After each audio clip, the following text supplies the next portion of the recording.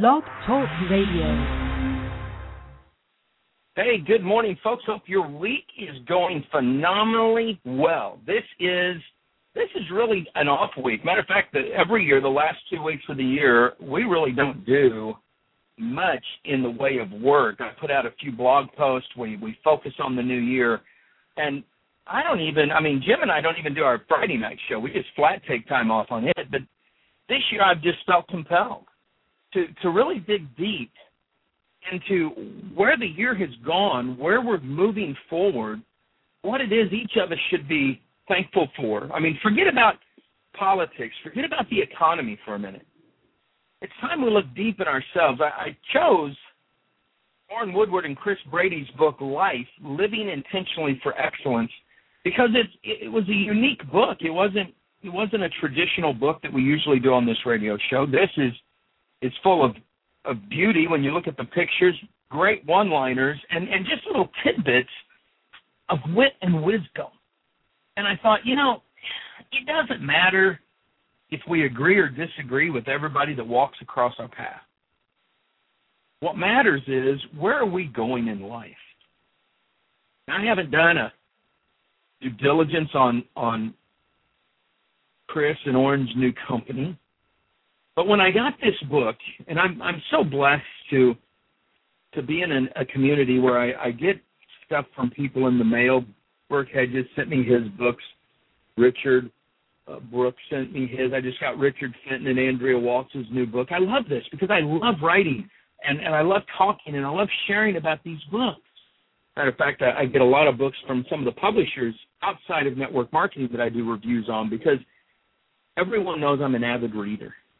And as I picked up this book and started thumbing through it, just the little things in here that stood out to me that I think we can all use to a certain degree in our life is what has to be shared.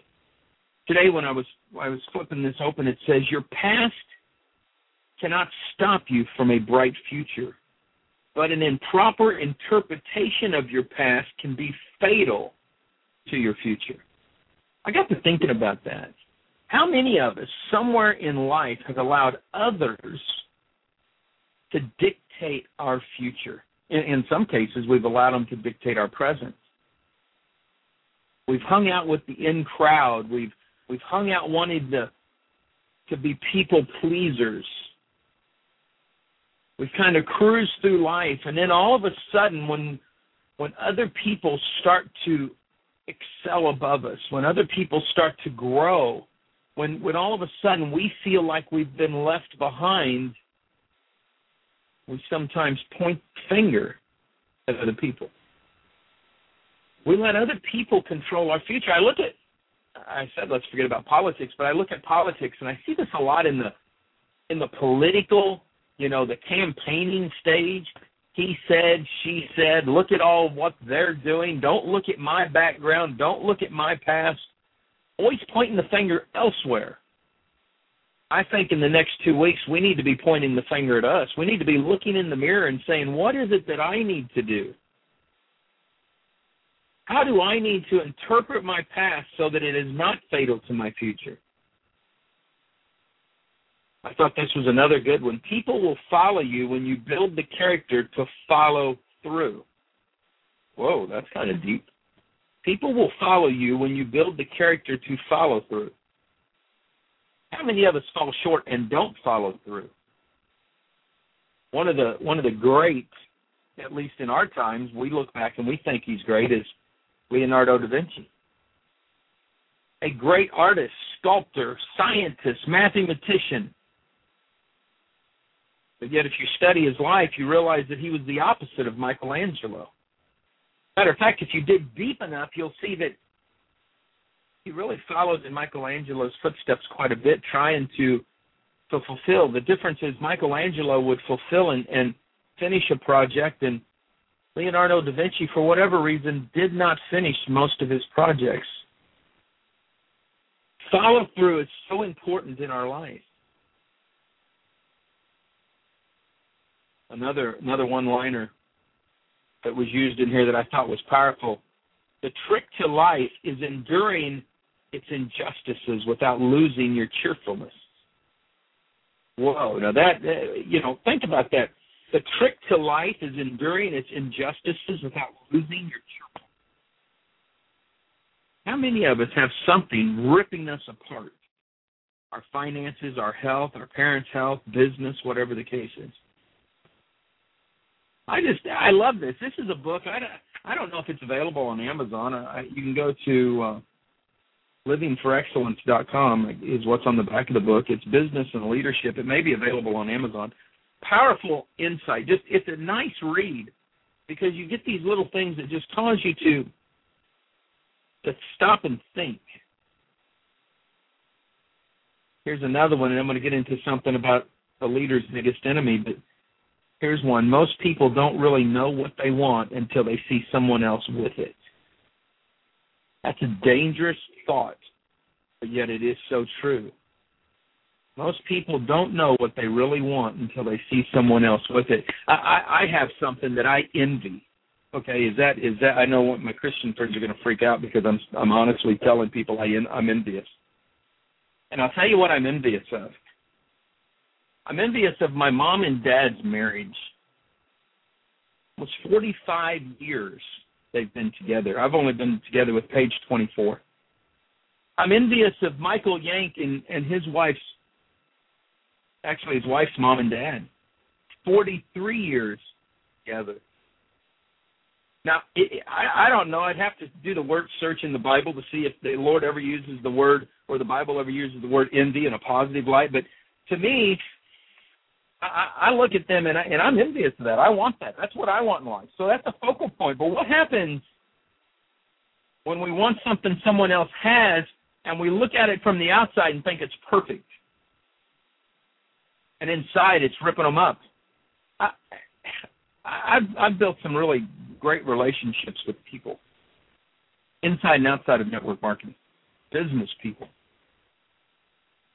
We get close enough sometimes that we start talking about our personal lives, and I know that sometimes on the surface people see their leaders and they say, oh, man, they got it together. They are so rocking out. I want to be like them. And inside they don't realize that there are some things that aren't beautiful, that they're trying to work through, that they're trying to dig into relationships with their kids, their wife, their parents, even their friends sometimes. See, sometimes it's easy for us to look at the outside, but very seldom do we want to look on the inside.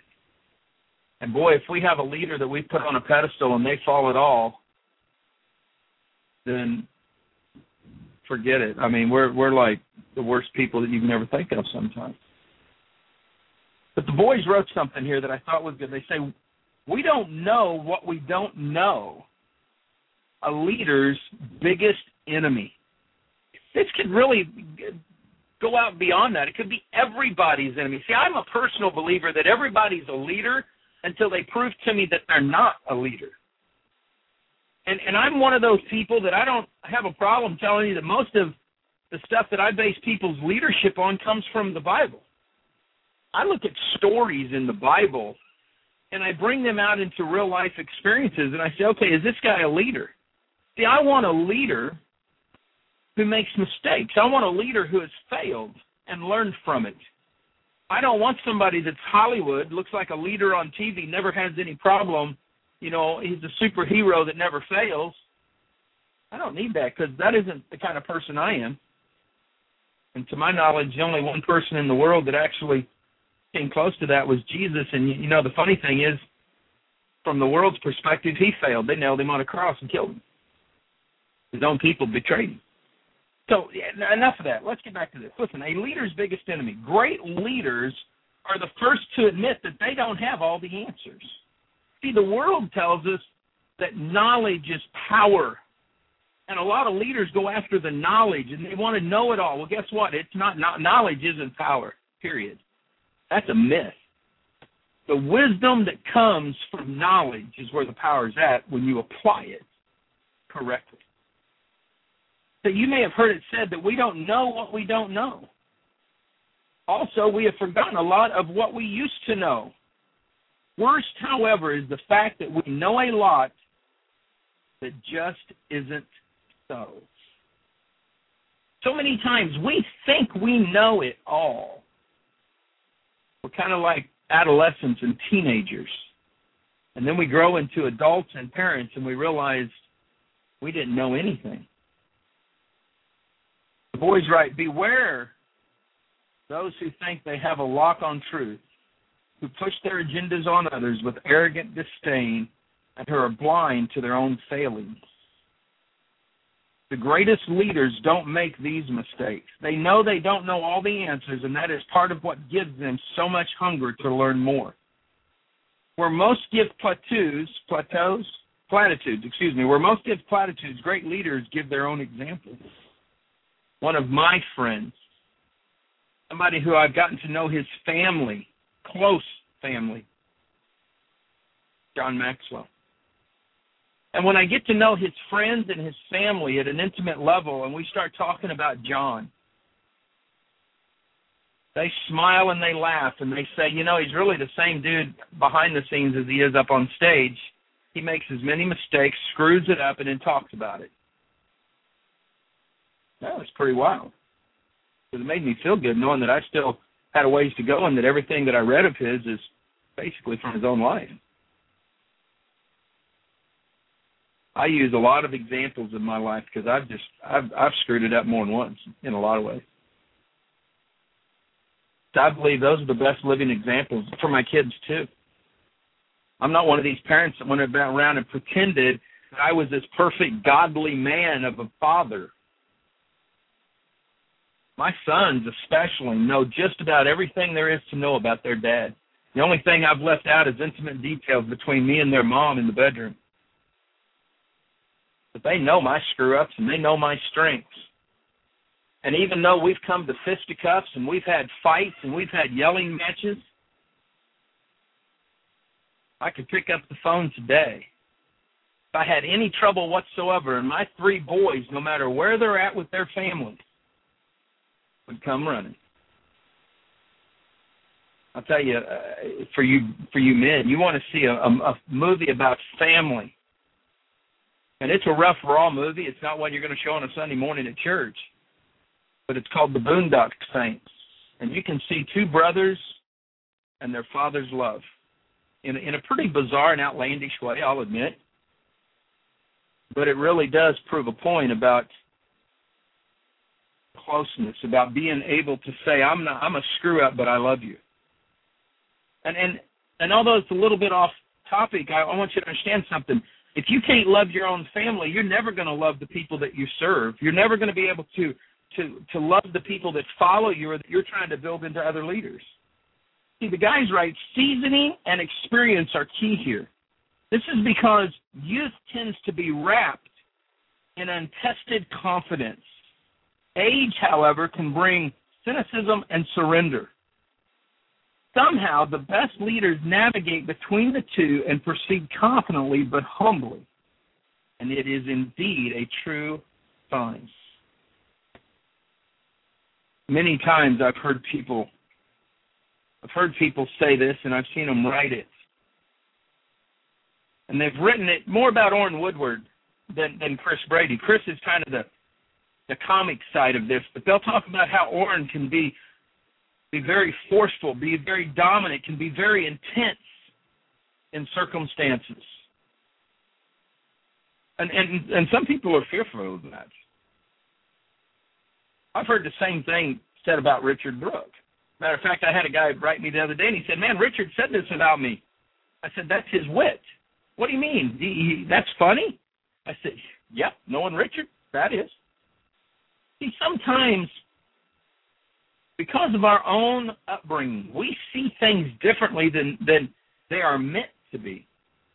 Somebody raises their voice, and we tend to shy away. I talked about this last week in one of my trainings. Mark Driscoll talks about this in one of his teachings. It's on fear.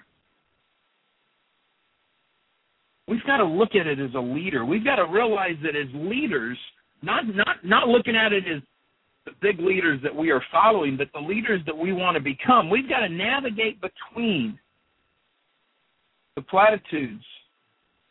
We've got to look at it. Do we want to be confident or cynical?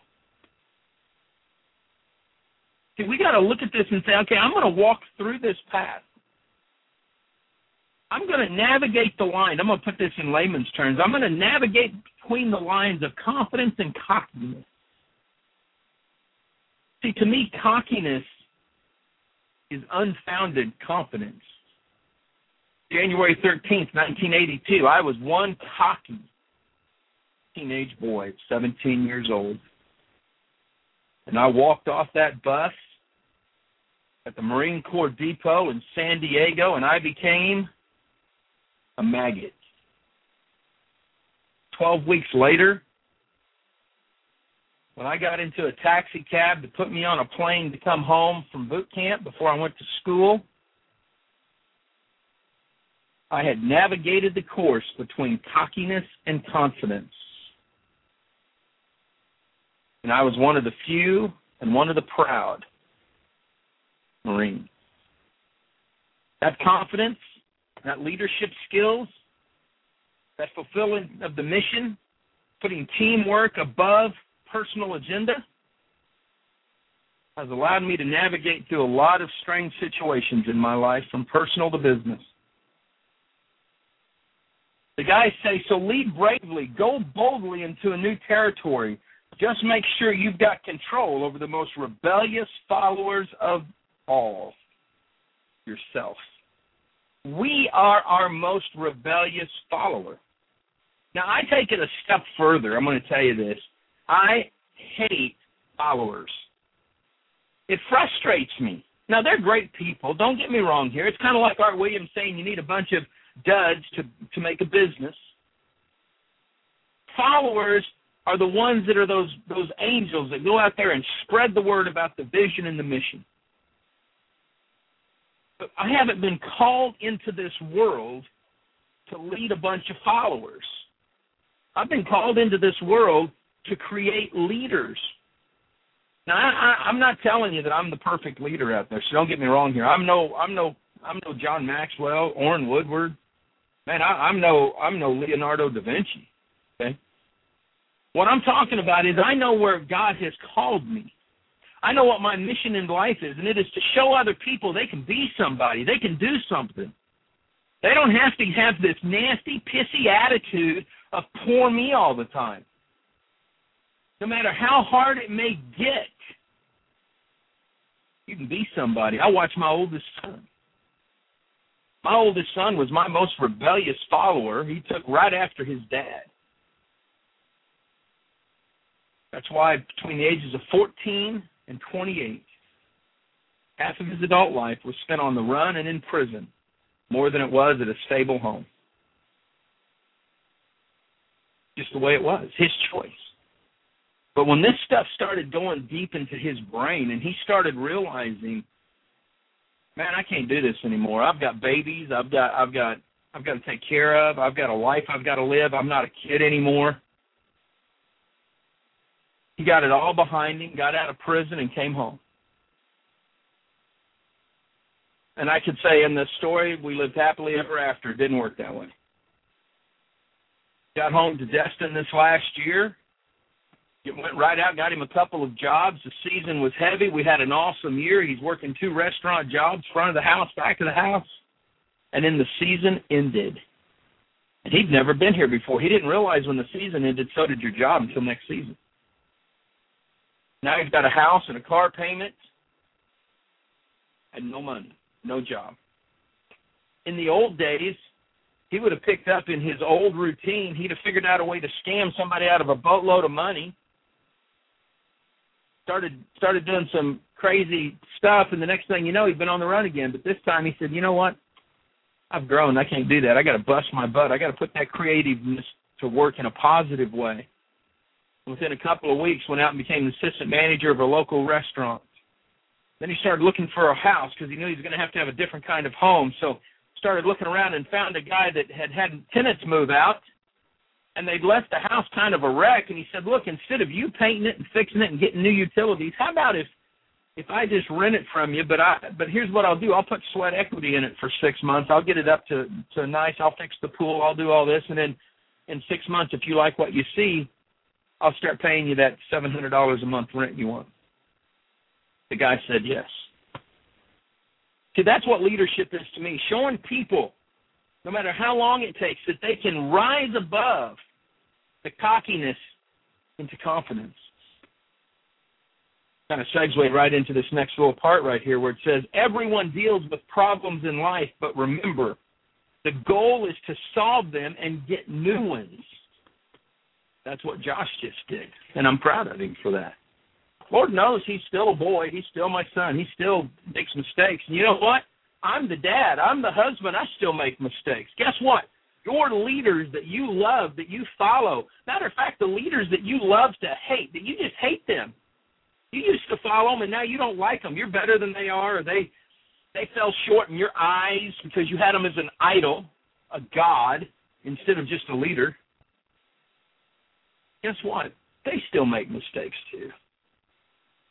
The funny thing is, the guys aren't the only ones that write great one-liners. Matter of fact, Lori, Orrin's wife, is known to say this, and I'm going to paraphrase this: the lessons in life continue until the lesson is learned. Using Josh as the example again, he didn't learn his lesson for almost 14 years. That's a long time. I'm 47. I'm going to be 48 next month, and you know there's still lessons I didn't learn. Matter of fact, I just told you I went bankrupt this year because of a business decisions that I made. Bad decisions that I made. That wasn't my first bankruptcy. I had the same problem back in 1999. The lessons not learned are going to be repeated. This is something that the guys wrote. Listen to this. Ask the right question, but be careful who you let provide the answers. See, asking the questions in order to become a better leader, a better parent, a better mom, a better dad, a better child is one thing. But who you let provide the answers is totally another. That's some deep stuff right there. Who are you allowing to provide the answers in your life? Are they another dull, negative, disillusioned crybaby who all they're doing is feeding the fuel to the fire, but they're not really giving you an answer? They're not really giving you a way out? All they're doing is say, hang out with me because I've got the same attitude as you, and we can cry in each other's milk. And if we get enough of us together, we'll have this dull, negative, disillusioned orgy where we're all crying on each other's shoulders. Or are you looking around for people to make a difference? I've got a friend of mine. We call him the godfather of MLM. Lives on Long Island. And about 6 years ago now, he was my first leader that I went to and said, look, I just took over this position in this company. It's a crazy company, but I think we can build something here, dude. I said, it's not product, it's service-driven, but with the way the Internet's going, this thing is going to be rocking. And it has. It did for a long time. He joins me. When other people said, man, why would you pick that dude with that New York accent? Sounds like he's a godfather. Well, that's why he's the godfather of MLM. He started with me, and it was more of a business-to-business type of transaction than it really was consumer. I mean, consumers needed our services and our product. It was part of an Internet security type deal we were doing. But I watched Mark Layton at that time join the Chamber of Commerce as just a member. And 6 short years later, because of his leadership ability, what he learned inside of the network marketing community, what he learned from leaders that we have surrounded ourselves with day in and day out, he is now the president of his Chamber of Commerce. And he proudly lets them know, yes, network marketing has allowed me to become the man that I am. See, he understands that you've got to be cautious on who you allow to provide the answers into your life. He also learned as a leader, and especially in a political position like he is, in a small township on Long Island, that your words have the power of life and death, and you have to choose them wisely. I am very cautious of the words I use with my daughters because I know the travesty. I know the myth that we're taught as we're growing up. Sticks and stones may break my bones, but words will never hurt me. Whoever said that was freaking drunk. Because it's the biggest lie I've ever heard people tell kids. And we have never told that in our family. We don't use the word bad. We don't use the word divorce. I mean, there's just certain words we don't use. Because we know they have the power of life and death. Mark Layton learned that. See, that's important. See, what people say about you, good or bad, is not nearly as important as what you are, but there's no way around what those words can do to you. See, you know deep inside who and what you are. Sometimes it's the people the outside look at. Matter of fact, I'll use an example here. King David in the Bible. If you know anything about the Bible, you know David and Goliath. Here's a wannabe dude. He's just a teenage boy. He's no warrior. He's nothing. His mom and dad stick him out in the what do you call them, the pastures to take care of the sheep. If you're a cowboy like I am, then you know sheep herders stink because sheep stink. So nobody wanted to be around him because he stunk. And God anoints him the king of Israel. He goes out and strategically looks at this gigantic giant, about 7 feet tall, picks up 5 stones. Only needed one. Sometimes I think he must have picked up 5 because he knew that Goliath had some brothers, and he figured he could whoop them too if he had to.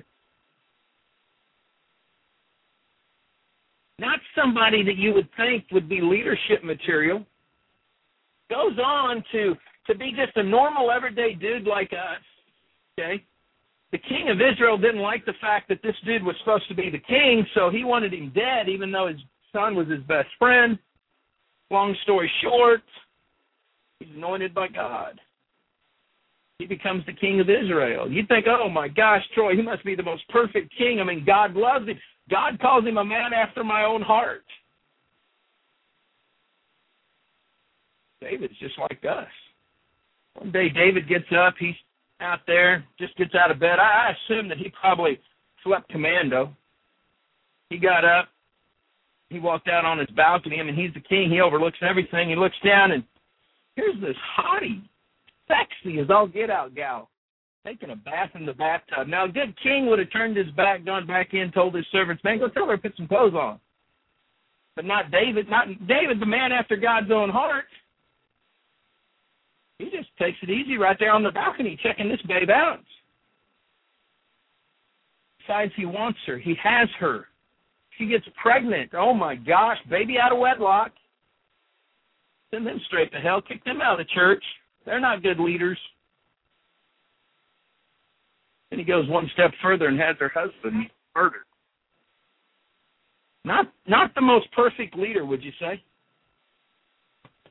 But yet, those that hated him used that against him the whole time. But those that knew his heart, knew that God took his first son from him because of his sin, also knew that David didn't make excuses, that he said, I was the one. I did this. What people say about you, good or bad, is not nearly as important as what you are and who you are. This is what I love about this book. It goes into some great detail on things, guys. Have an awesome day. Think about what you have to be thankful for. What are the blessings in your life? And come hang out with me again tomorrow on Real Men Tours Radio. Live life like it's an epic adventure. I'll see you at the top. Have a wonderful and blessed day. Bye now.